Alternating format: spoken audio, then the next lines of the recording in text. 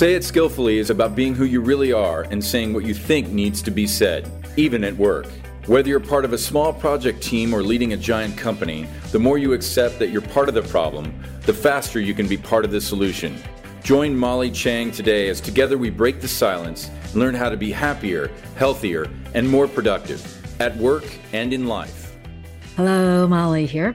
Welcome to Say It Skillfully, helping you find the words to create shared reality in a way that's true to yourself. Many professionals find themselves in the bowels of big corporate life, not exactly calling all the shots, and might dream of one day actually running the show. Well, my guest is a brilliant example of doing just that.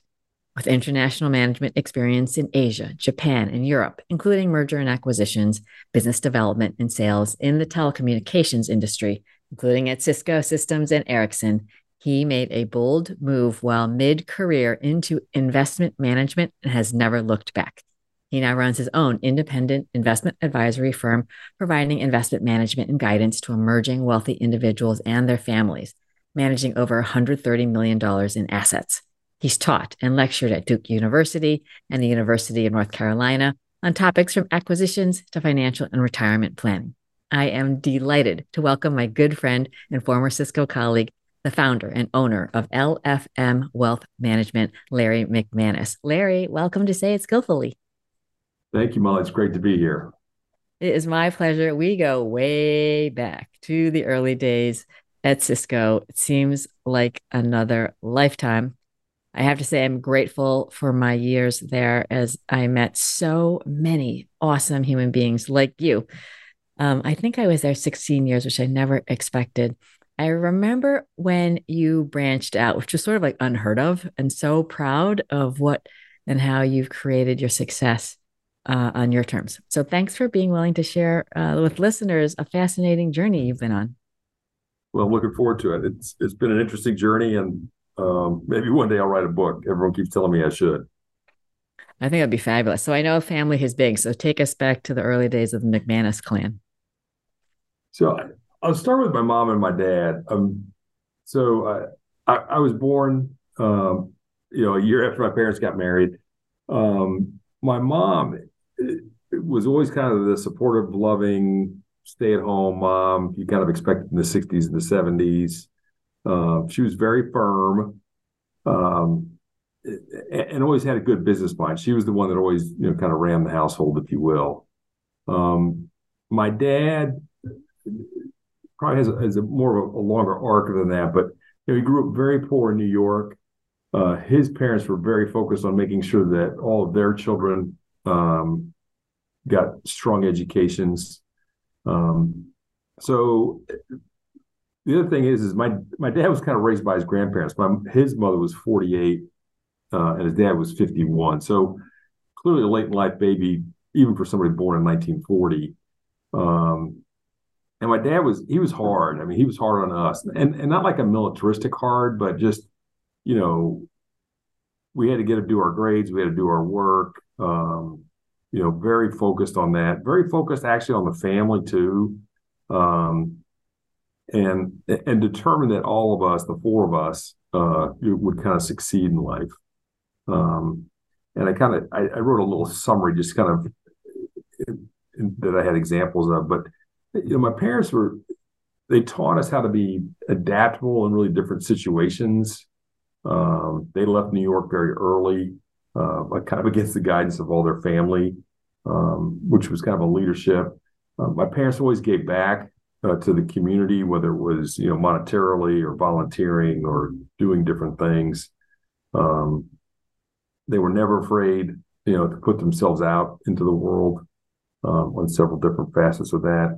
And they also taught us life's not easy and it's not fair, and that, we've got it pretty good, and that, you need to continue to give back, and then always stand up for yourself, right? But also stand up for your family and for others. So it goes beyond just, focusing on yourself, but, you're part of a bigger entity. And kind of the one thing my dad always told me, and I was reflecting on this the other day, he says, the world can take everything away from you, literally. He says, the only two things you'll have left is your reputation and your integrity. He says, so never do anything to ruin those two things. So, very, I think, very poignant things, especially when you go into business for yourself, or you just even work in the corporate world. But to give you a quick snapshot, I mean, I'm the oldest of four. My parents, being good Catholic parents, they had us in quick succession. My brother's a year younger than I am. My sister Kate is 15 months younger than him, and my sister DJ is about 22 months behind Kate. So that's kind of the essence of who we were. My dad joined the Army because they had the best medical training. So we moved. In 7.5 years, we were at 5 different bases. The longest we spent anywhere was 3 years in Hawaii, which was awesome. That was really my first recollection as a kid. Because my dad didn't have to go to Vietnam, we ended up in Columbia, South Carolina at Fort Jackson. And that's where he got out of the Army and went into private practice with a group in Columbia, South Carolina. And kind of the first business lesson I learned from that was, my dad was a very trusting individual, especially coming out of the military. He spent 5 years at this practice in Columbia. And during 1979, my mom and dad were taking a lot of these day trips. My dad was taking time off, which was very unusual. And then my parents would be gone all day, and we would have babysitters. And I was, 7th, 8th grade. And I'm like, I really don't need babysitters. What are you guys doing? So finally, my parents came to us, and my dad said, well, I'm leaving the practice I'm at in Columbia, and I'm going out on my own. I'm starting my own practice in Newberry, South Carolina. So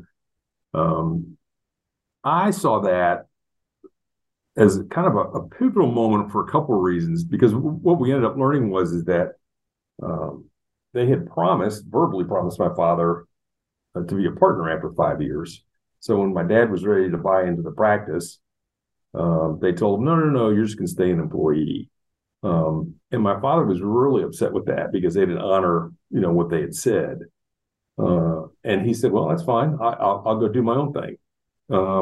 So at the age of 39, he and my mother decided, to branch out on their own and start their own business. So, I mean, that was really kind of the seed that's, was planted that you can, no matter where you are in life, you can, start over, do different things.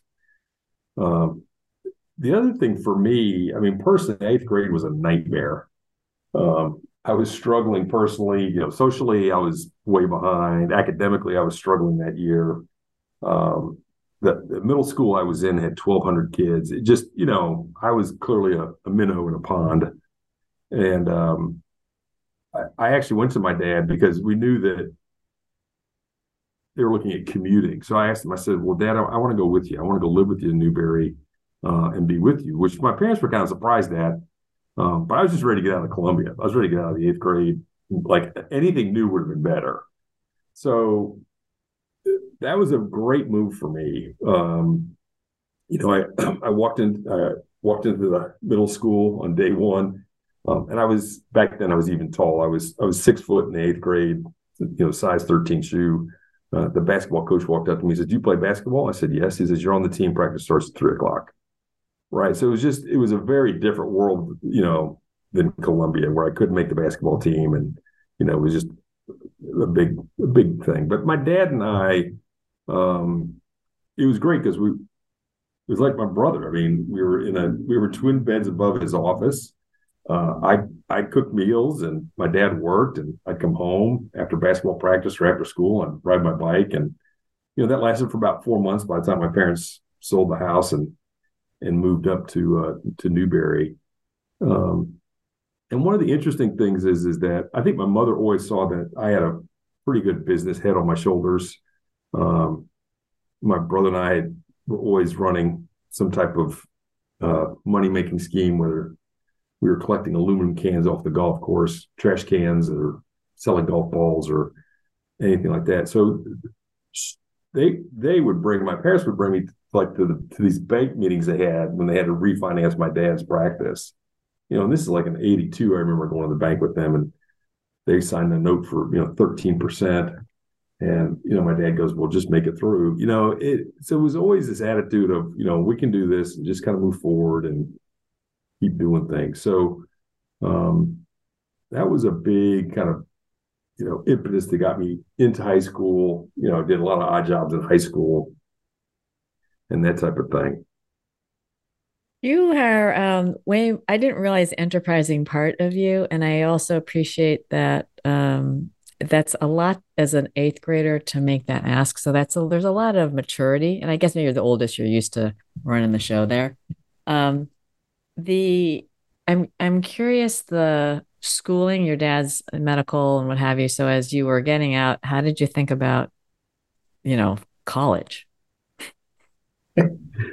Um, so college was pretty easy. So my dad had a little bit of sense of humor. So he sat us down. We were all in high school, and he goes, "You can go to any school you want to."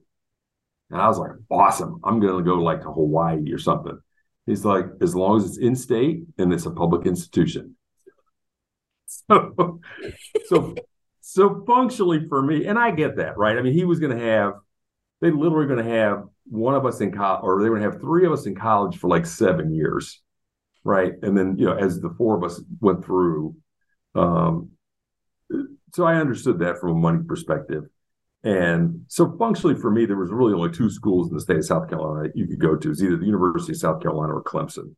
And my father, in his medical practice, was tied to the University of South Carolina. They were the team physicians. And that was actually the last place I was going to go. First of all, it was too close to home. And my dad was just there. So it was just like, I don't want to go there. So I'm going to Clemson. And Clemson was awesome. So that was really kind of how I ended up at Clemson. The only other school I applied to was Davidson, and they offered me a partial scholarship, but it wasn't enough to cover the difference. So I ended up going to Clemson. So were you like academic guy, jock guy, basketball? So at Clemson, I would say I was more of an academic. Going into Clemson, I had a good mentor that was really encouraging me to get my real estate license. So I went and I got my real estate license after struggling through freshman year as pre-med. So I went in as pre-med with the original grand plan of being a orthopedic surgeon in sports medicine. Wow. I thought that would be which was kind of following in my dad's footsteps, because not that he spent 100% of his time doing that, but they did do a lot of time spending around that. So I went to Clemson. I was a football trainer, and about 2 months in with Division I, the athletic department owns you, and I support any of the athletes that do that. I mean, you're very dedicated to that sport, but I was beginning to realize that I was struggling academically because wasn't having enough time to study. And after the 2 months, I resigned from the football team, and my father was livid because, it's a small state, and he did know the team position at Clemson. So he was a little embarrassed by that. And then, I just went back to him and I said, "Dad, I got to focus on school. If I'm going to go to med school, I'm not going to, the football thing is not a big deal, right? I mean, so I really struggled in pre-med. So, I was spending 7 hours in the pre-med biology lab, and second semester, a couple of the TAs were like coming up to me and going, maybe you should really rethink this thing, because, you're going to spend the next 8 years in labs. And I'm like, by spring break, I was like, this is not what I want to do. So Don Dowling, who was the guy who's my mentor, who was leaning on me to go into real estate, came up and he helped me a little bit. He said, "I'll talk to your dad." And I said, "Okay, that would help me out a lot, because I don't need two huge disappointments my freshman year of college with my dad." So he did talk to my dad, and I went home, and my dad accepted the fact that I wasn't going to med school, which was very hard for him. And he just looked at me and he says, "Then just be the best business person you can be." And then from that moment on, I mean, he was pretty supportive of what I did. He didn't know what I was doing, but he was supportive. So I got my real estate license. I then ended up working at a real estate firm in Clemson, which was an awesome job. Russ A. Bear and Paige Lee hired me on. Got to work there for about 90 days. And I overheard one evening as I was doing homework in my office, Russ and Paige were like, we're losing 10 grand a month on this property management division. They didn't really know what to do. And what I was doing was I was signing leases, showing people around. I was kind of the front end of the business. And we had 3 other employees. I mean, we managed a lot. We had 400 units. We had a commercial mall that we managed. And then what I would do is I would show properties, sign leases, and then on the weekends I'd come in and help do all the books. So one night I knew that Russ always came in on Thursday nights to sign commission checks for Friday morning. So I came in and I wrote out all the things I would do differently if I were running the place. And I went into Russ on Thursday night and had a conversation with him. And I said, this is what I would like to do, and showed him the list of things. And the next morning or the next day when I came back in from class, the admin who sits in the middle of the building, she's like, Russ wants to see you immediately. So I go walking up to his office and I'm like, what's going on? I don't know what did I do? I'm like, I don't think I did anything wrong. So he's there and he goes, close the door. So back then he had sliding glass doors in all the offices. And so I close the sliding glass door. It's 8 feet long, right? So it makes a lot of noise. So he closed the door. He goes, sit down. He goes, we fired the manager this morning. He says, you're now running the place. I said, you're not paying me enough. So he gave me a raise right there on the spot, put me in charge. And then he says, you said you'd get this place profitable in 90 days. He says, we'll check in 90 days. I was like, okay. So he goes, let's go back to the back and, announce you're the person and then it's all yours. And literally Paige and Russ just let me run the place. We got it profitable. We got it moving. I did that for 2 years. Loved it.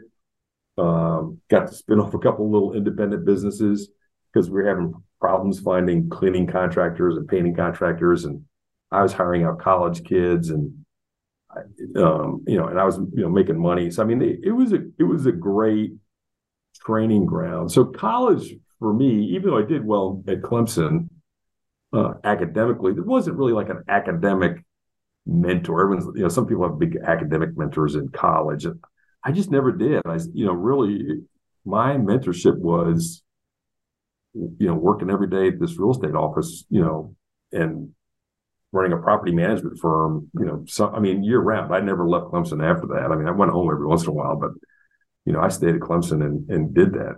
So wait a second. So this guy, you're like 20, right? He's 20. He's like, hi, you were running the place. Okay, that's just unbelievable. So good for them. But I'm curious, as a young person, to have the presence to say, you're not paying me enough. I need a raise. How did you know to do that? Well, because I wasn't getting paid enough. So I knew that the manager was making more money. I didn't know what his salary was, but I was like, well, I should be making more money than whatever I was making, $4 an hour or something. So, and this is also, the mid 80s. So I don't even remember what I was making, but I do remember I made the big mistake of my parents' CPA was doing my taxes. So I sent all my stuff home and my mother calls me up and she goes, well, I just met with the CPA. And she's like, you're now paying for all of your books. And we're not going to get any more food money. She's like, you're making too much money up there. And that's what my mother said. So I was like, Mom, that's what I'm doing. I just, I've always been a good negotiator when it came to that. And that's what I've tried to coach my kids on is, always ask for more, figure out what the market is, and negotiate, right? And traveling in Asia, there's cultures where they almost expect you to negotiate, right? And they set the price 40% higher and they know that you're going to pay 40% less, but you got to negotiate it down. It's a cultural thing. for the most part, Americans just pay sticker price and move on. So that is genius. Okay, so I'm like, how do you get to Cisco? I mean, so you're real estate, like you're a real estate guy, you're in college, and then did you come out and do that? What did you do after? so uh, the Dowling brothers, as I call them. So Bill and Don really wanted me to come into real estate. Bill Dowling was doing hotel development. He was starting to do it in Ireland, and he was like, "Look, can you go get your MBA and then come work for me?" And I was like, "Wow, this would be cool." Okay, so plan two is okay. I'm going to go end up and become an international real estate, developer. So I got into the University of South Carolina, got a scholarship, so I got a free ride. They actually paid me to go to school, which was awesome. And the big reason I went to South Carolina is I needed to get that international piece. And in Arizona State, Thunderbird International School was really the only other place you could go. And Thunderbird required you to come out with a fluent in a language. And I am horrible at languages. I just cannot do it. I've been in 40 countries. I've worked all over the place. I pick up enough to get by, but I to learn fluency was just, it's just a mountain I could never get over. I just couldn't do it even in Spanish in high school. So the University of South Carolina was offering look, we're looking for 4 students that are willing to go test drive a couple of universities in Europe because we want to do this international MBA with English only. So I knew that they had this program at the Copenhagen School of Business. So that's how I ended up at the University of South Carolina. I did my 3 semesters in South Carolina and then headed over to Copenhagen. And that was just a tremendous eye-opener because that's really the first time I ever left the United States. My mom was completely freaked out because that was the year, right after Lockerbie, Lockerbie bombing. So she was really nervous about me going the whole time. And I told her it'd be fine. So that's what led really to my first kind of mergers and acquisitions job. The CEO of a major company from Denmark was doing a lot of acquisitions in the United States, and his dad was my advisor. And he came in to talk to the class, as they normally do in MBA schools. They bring in, C-level suite people to kind of tell you what goes on and that type of stuff. And the interesting thing is most people were not interested in listening to what this guy had to say. And I was like, well, look, he's buying companies $100 million a clip. I mean, he needs managers. He can't be, he's got to be hiring somebody. And everyone kind of laughed. So I went up to him and talked to him for about a half hour. And at the end of it, he looked at me and he goes, hand me his business card. He says, when you get back to the United States, he says, call my office. He said, I'll hire you. He says, I need people. So I was like, okay. So the next thing I know is, okay, now I'm going to work for this major janitorial company that, and I show up in Atlanta, and I met a new wonderful mentor, Ed Sundberg, and he was a former nuclear Navy captain. So he ran things by the book. So he was great to work for. So very structured, very fast paced. And he was trying to manage the CEO because they would buy these companies and they were literally buying them on the books. They were never even going out to look at them. So, but I ended up being the guy that got sent out to go look at them. So, I mean, I remember second week of my job, they come in, they go, hey, here's your tickets. You got to go to Denver. We want a full analysis on all the buildings and which ones are profitable, which ones are not. We want you to run your opinion on who do we keep and who do we fire. And if we don't keep this, then what should we package this up and sell it for? So you're just kind of like going, really? Okay, I'll go do that. So I felt like I was like, I don't even know what I'm doing. These guys didn't train me on anything. So I just, I put on my Excel spreadsheets. I went through, you did kind of what you did in finance. We put it together. I came back. They took it up to New York. They loved it. They actually kept most of the business, and they moved the manager out. And it's like they did everything I recommended. I was like, wow, that's kind of crazy. And then I got sent to an environmental testing laboratories. Henrik had bought a firm in California. They were in 8 cities in California, and they were tired of. Henrik goes, I'm tired of sending $1 million every 2 weeks out there to cover payroll. He goes, I don't understand this company. He says they have no cash flow. So Ed flew out with me, did intros, stayed with me for 2 or 3 days, right? And then the interesting thing is, I just sat down and I said, "What's your accounts payable?" And it was huge. I mean, it was like $30 million. I said, "All right, just bring me your top 5 accounts payable people, or accounts." And the first one was Shell Oil. So I said, "Well, who's your contact at Shell? Let's call Shell." So I called the person at Shell. I said, "Hey, look, you owe us $4 million. Why can't we get paid?" And they said, "Look," he says, "we send you POs and you send us bills, but we can't match up the bills to the POs because you don't put our PO number on your bill." I said, "That's all we need?" He said, "Yeah." So, basically I turned back to my staff. I said, "Go get all the Shell bills and match up POs," right? And then we got paid like a week later.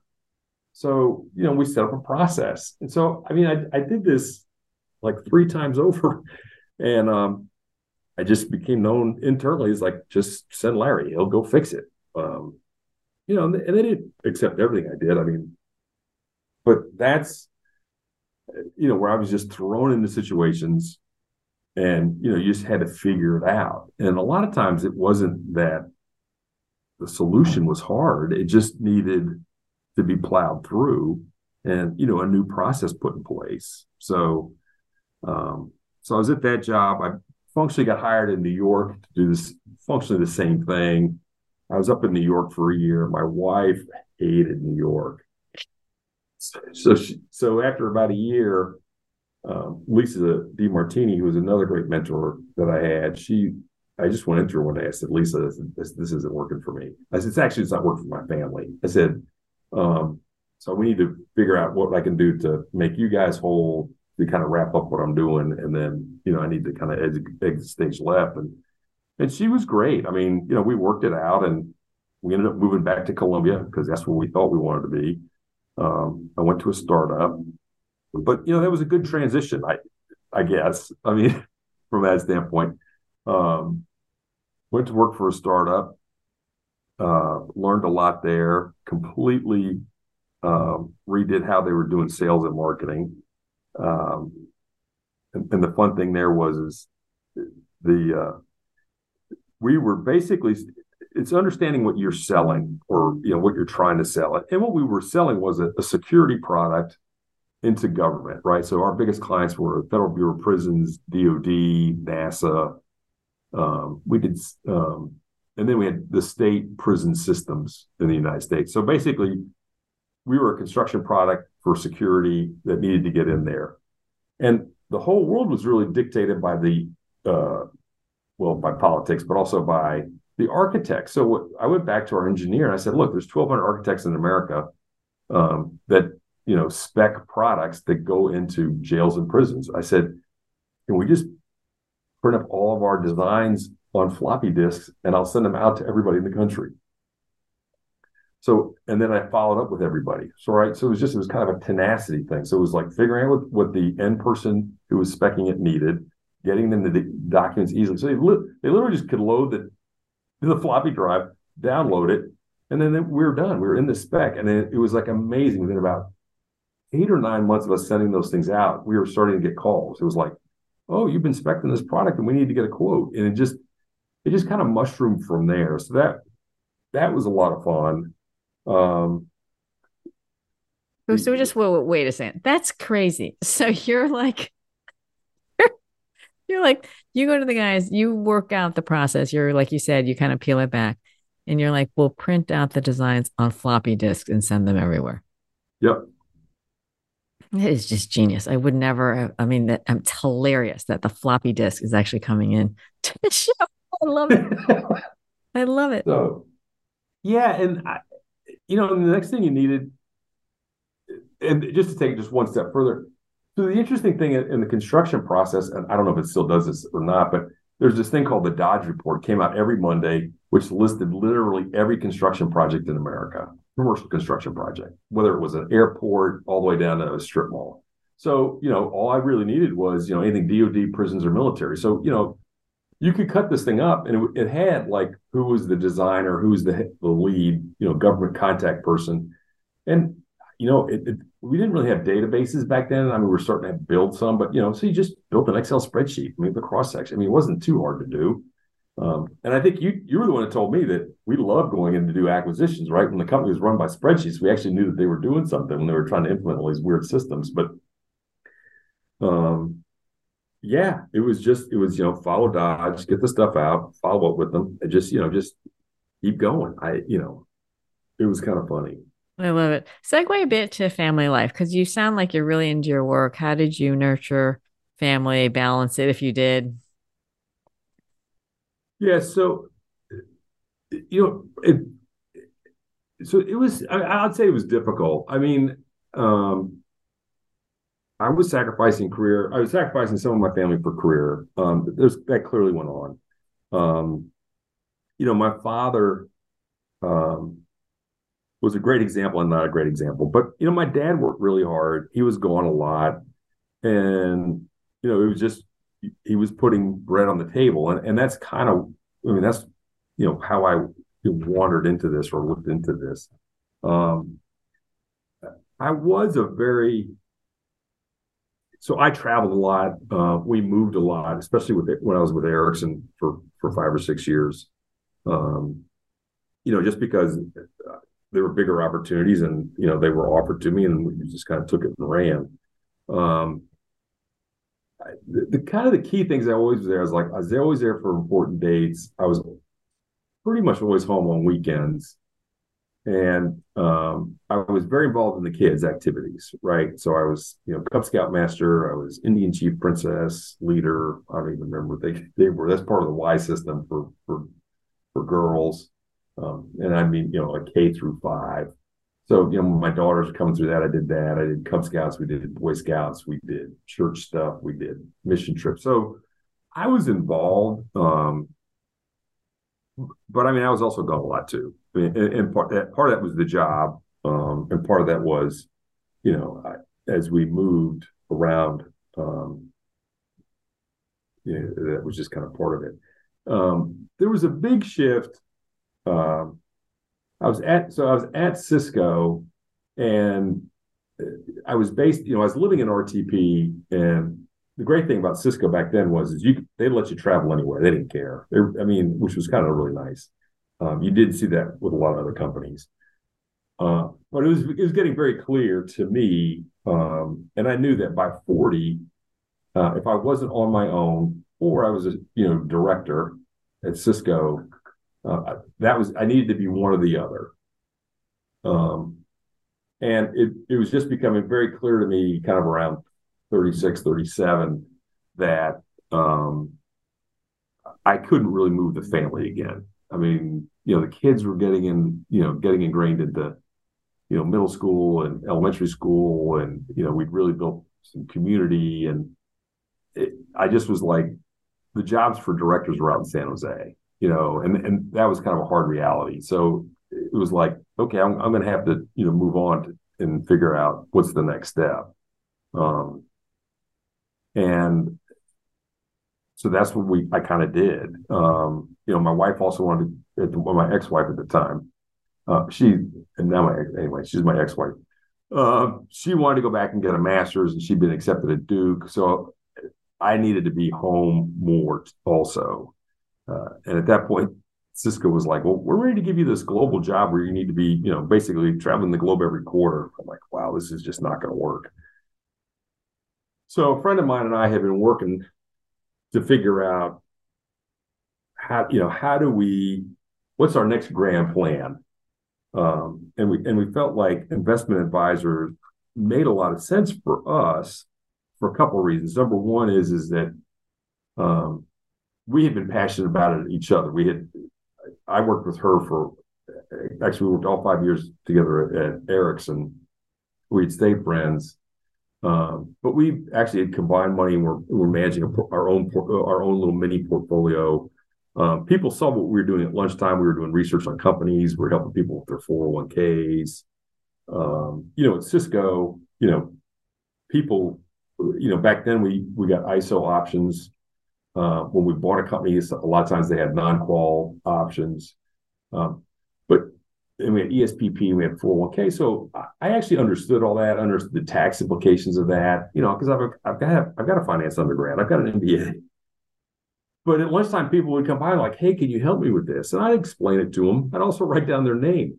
So, we were kind of building this book. I said, all we really need to do is go back and like market to these folks. But I mean, the grander plan was we were going to focus on technology firms in the park and, help employees. And we figured we could get management clients that way. We wanted to work because my partner was gay, and she and her partner, we said, oh, well, we can focus on that market too. I said, okay, yeah, we can do that. And then we figured we'd also do a mutual fund, and then we wanted in-house tax. We would have a CPA, and we'd have an estate attorney, right? So we had a full shop. So that was the grand plan. That's literally what we wrote down. I still have the red binder that we put together in 2001 or two, and so I was the front person. I was the one that was doing the marketing seminar, and they weren't really marketing seminars. We did educational seminars, which was great. Cisco, for literally 10 years after I was there, would let me in once a month, sometimes more than that, and they were looking for people to do education for all these engineers and I had 14 different topics I would talk about, everything from, investing in how to buy a house to, understanding your stock options and what you should do with your 401k. And, we built a huge client base out of that.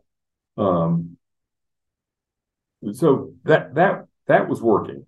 We really tried the LGBT market. And you also have to remember, this is 22 years ago. So the market was very different back then. I mean, there weren't pride parades. There wasn't companies that, put out colored T-shirts. So that market was not really going too well for me. I'm a straight white male, and it just, anytime I would meet with a couple, although I had the technical skills to determine what they needed, it was the relationship, right? So my lesbian partners, they were doing okay, and they were bringing in a few clients, but they were really more portfolio and operations.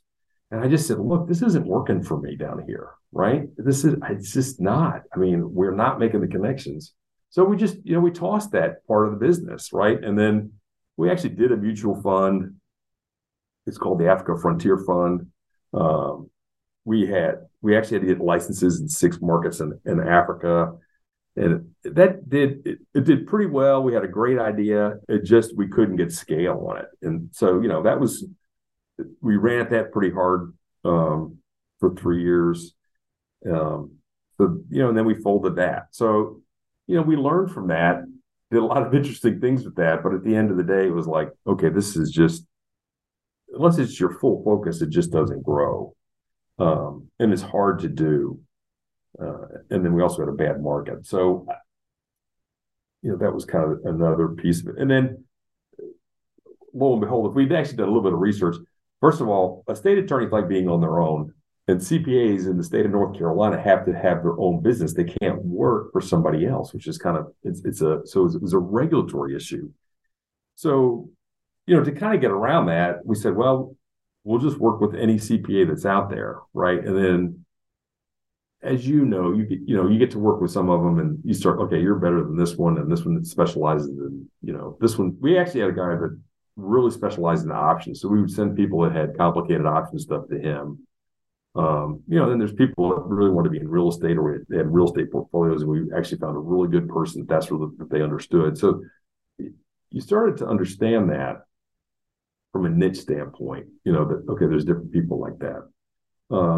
Larry, let me just ask, when you told me that leaving Cisco is one of the hardest things you did. So I'm sure a lot of people are like, yeah, this is so perfect. This guy knows everything. And then he ejects out.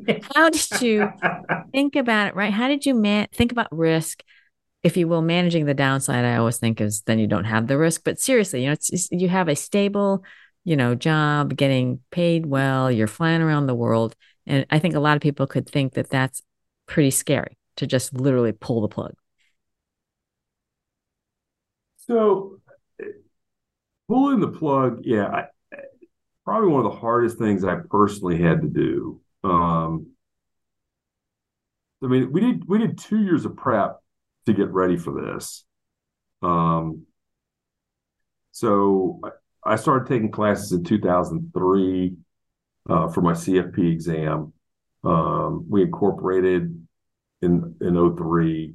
Then I started studying for my securities licenses, passed all those. Um, and then as we rolled into 2004, my other two partners had moved. They wanted to change locations. They moved from Texas to Massachusetts to be closer to family. Um, and she had a 1 year, buyout. So she was okay for a year. I had paid off the house, so I knew that our expenses would be low. But I also needed to kind of get us to, moving forward. So we signed our first client in May 2004. I mean, I just remember this very clearly. And then as we got towards the end, I told my manager at Cisco I was going to leave.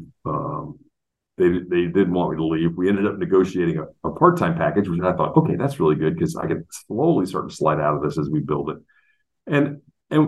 And we were not hitting our revenue projections. I mean, we thought we'd be growing a lot faster than we did.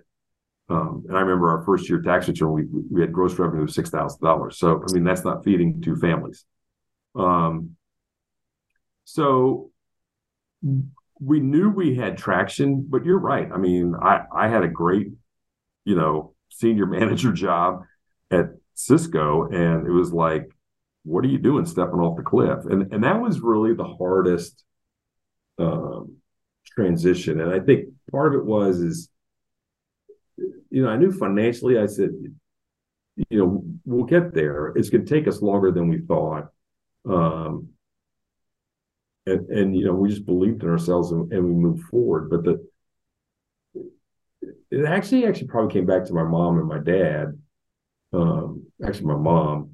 And she just said, you can do this. It's just like, go. It's just like, and it's going to be hard.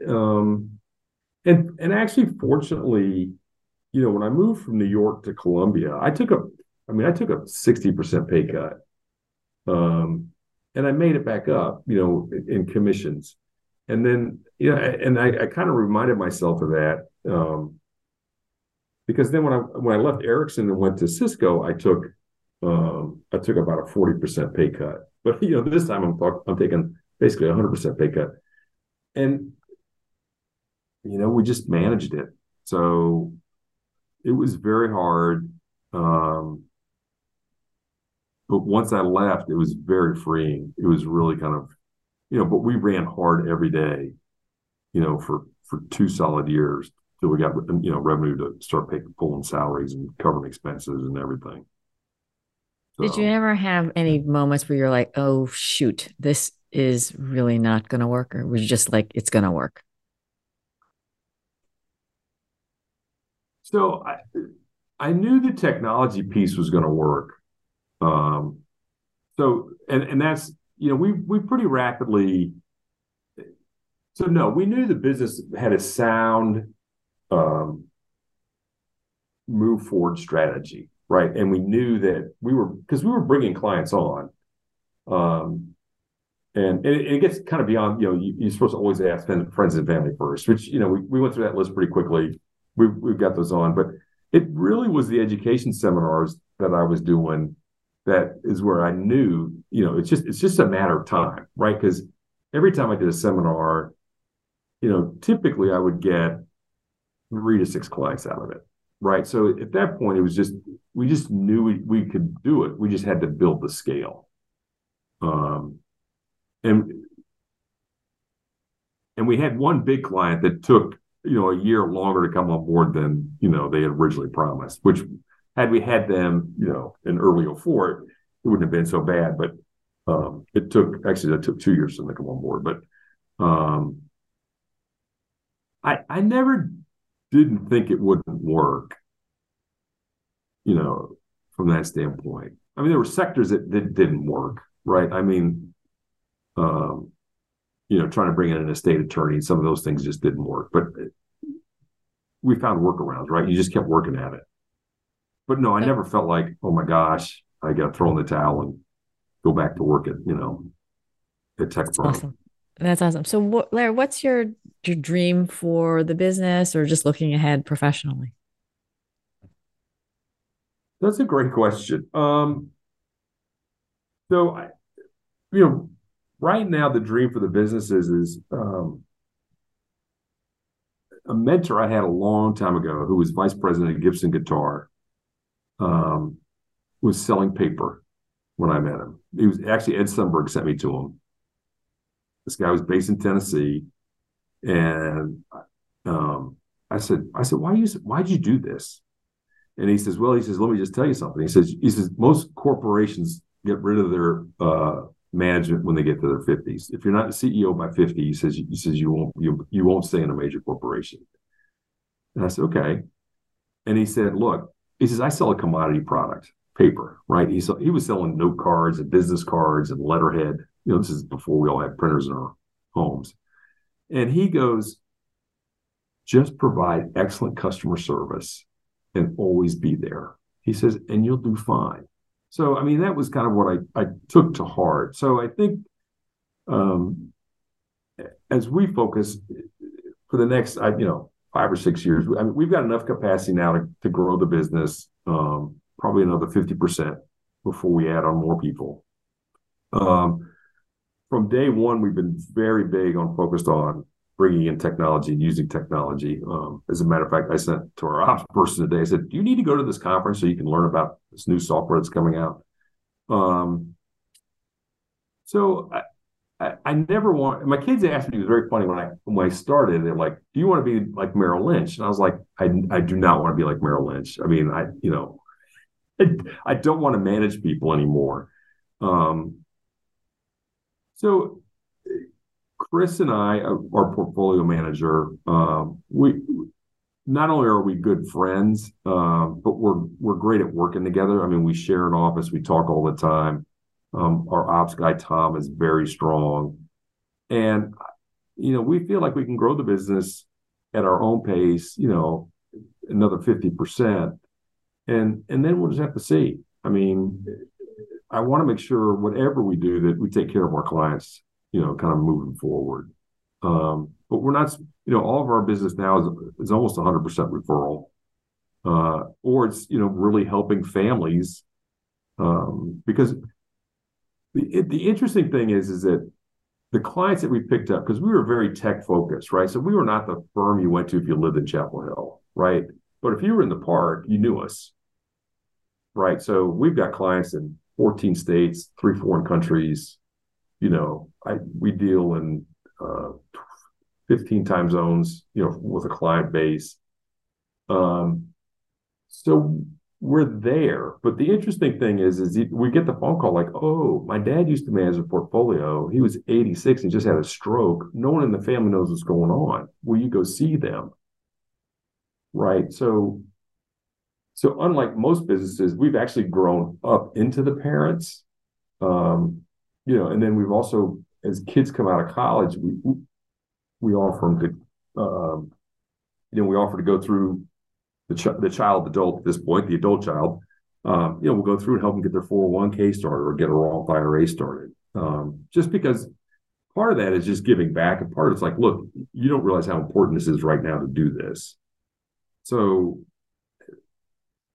we're not trying to grow 8x or 30x or, all those fun numbers we used to throw around at Cisco. And it's just, what? We're making a good living. We're providing great service. We're continuing to grow. And, I love what I'm doing. There are people in this business working into their 70s. I could see that. Maybe not at the pace that I'm doing this. But that's kind of where we see the business going. I mean, it's kind of the non-MBA thing, right? Where you're supposed to grow, you're supposed to be growing 15% a year. No, you don't have to. If you're growing 7% a year, that's a pretty good growth rate. Do the non-MBA thing. I'm writing that down. So I have to ask, so if people are thinking about their financial support, just a few thoughts for folks, things they might want to consider. Yeah. And this is from an education standpoint. I think first and foremost, no matter what, and this applies to everybody, right? And is understand how the person across the table from you is getting paid, right? So whether you're buying a car, you're buying a house, you're buying groceries, whatever it is, right? Because what that person's being measured on, or is, what's going to drive their behavior when their interactions with you. So I think that's always a key thing. I think so, and that's why we adopted, and why I really believe in being an registered independent advisor. So, we get paid on the percentage of assets that we manage. But, and this sounds a little scary at first. But my former partner used to say, we have no conscience. And that would always shock the client. They were like, what? Or the prospect. And then the follow-up is when we sit down to take a look at manage your portfolio, we adopt what we've had a conversation about and what we believe your conscience is. So if you're socially responsible, whatever that definition is for you, we're going to act that way. If you don't really care about anything and all you really want to do is looking for a return, then we'll do that in your portfolio, right? Being independent, we've taken on a higher level of fiduciary responsibility as far as the SEC is concerned, but we also feel like, we get to tailor make what the client needs, right? And I was actually on the phone yesterday with a client. She's like, would you take my sister on? She goes, you do such a great job. You understand what I want. You understand what my needs are, right? You work with my CPA so well. And she's like, I don't know, they don't have this anywhere in New York. So it's just kind of funny. And I was like, well, they do, but you just never found it. And we're a better value. But so I think also understand what's the key philosophy of the firm. And I think people never ask that question. And I always, people don't ask it when I talk to them. I'm like, I think it's very important that first of all, you need to be setting aside at least 10% of your gross income for retirement, right? The pensions don't exist anymore. The second thing is we think it's very important that you go into retirement with no debt, which freaks people out a little bit, right? Because there's people out there that say, oh, there's good debt, bad debt, so that's a different philosophy, right? So the other philosophy is, hey, if you have a 401k and you have a match, don't give up that free money, right? You're putting aside money most of the time makes sense, to max out your 401k before you start putting money in IRAs or other investments, So and that's kind of in general, but and people are specific or unique, but those are kind of the key things is, especially my kids is like, look, put at least 10% aside, start a Roth IRA, put money in annually, and keep your debt to a minimum, right? It's okay to have a mortgage, especially when you're in your 20s, 30s, 40s. But, by the time you hit your 50s, you should be trending pretty close to paying that thing off. And by the time you retire, you need to have paid it off. Well, Larry, I'm gonna cut in here. Oh, yeah, I have to wrap. And so I want to ask you just one question. You've had this really, really fascinating journey, and as becoming into your own business and really achieving success on your terms, what have you learned about yourself? I've learned I'm really resilient. And that has probably been that. And as my father always said, take the high road. It's not always the easiest path. It's not, but at the end of the day, it'll be the true path. So it has not always been easy to take the high road. And I think So taking the high road, being true to yourself, resiliency, and just keep trying. And ask other people for help or support. You're not the smartest person on the planet Earth. You're just not. And there's lots of other smart people out there, and they give you great ideas and great advice. And it's, being willing to accept that and give back. I think, that's, we've always given back. I've always tried to give back. I've encouraged, we give away, I have all of the employees get to pick a charity, and we give money away at Thanksgiving to that. And it's just important for me to do that.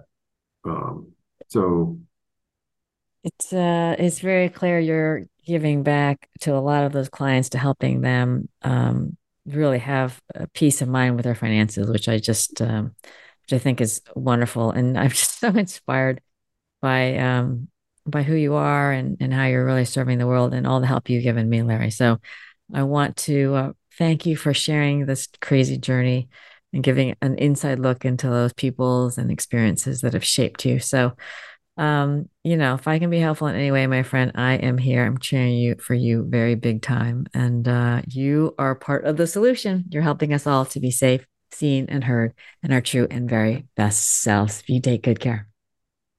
Thank you. You too. Oh, folks, that's so awesome.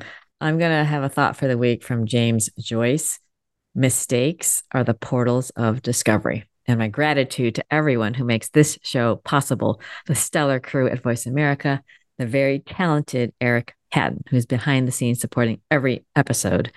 And that is a wrap. Thank you for tuning in. Please be part of the solution and kindly share this show. Amplify Larry's voice. Reflect on your own top takeaways. And no, I'm cheering for you to be who you are and say what needs to be said so that you and those around you have a shared reality. Essential to make the best decisions, execute with speed, and achieve outstanding outcomes at work and in life. Homelessness is solvable. Communities are proving it. And it begins by understanding that we can't keep doing the same thing and expect a different result. The U.S. spends billions each year responding, but it's clear more resources alone aren't enough to solve this complex problem. Community Solutions is a nonprofit working alongside 105 U.S. communities, proving it is possible to make homelessness rare and brief, starting with veteran and chronic homelessness. These cities and counties are fundamentally changing their approach and have committed to get to zero homelessness using real-time, person-specific data to work and use their resources wisely. What can you do? Visit www.built40.org. See if your community is engaged. Contact your mayor and ask, do you know the number of people experiencing homelessness in real time? Do you know every homeless person by name and need? What are you doing to drive measurable reductions in homelessness? Please challenge the fiction that says homelessness can't be solved.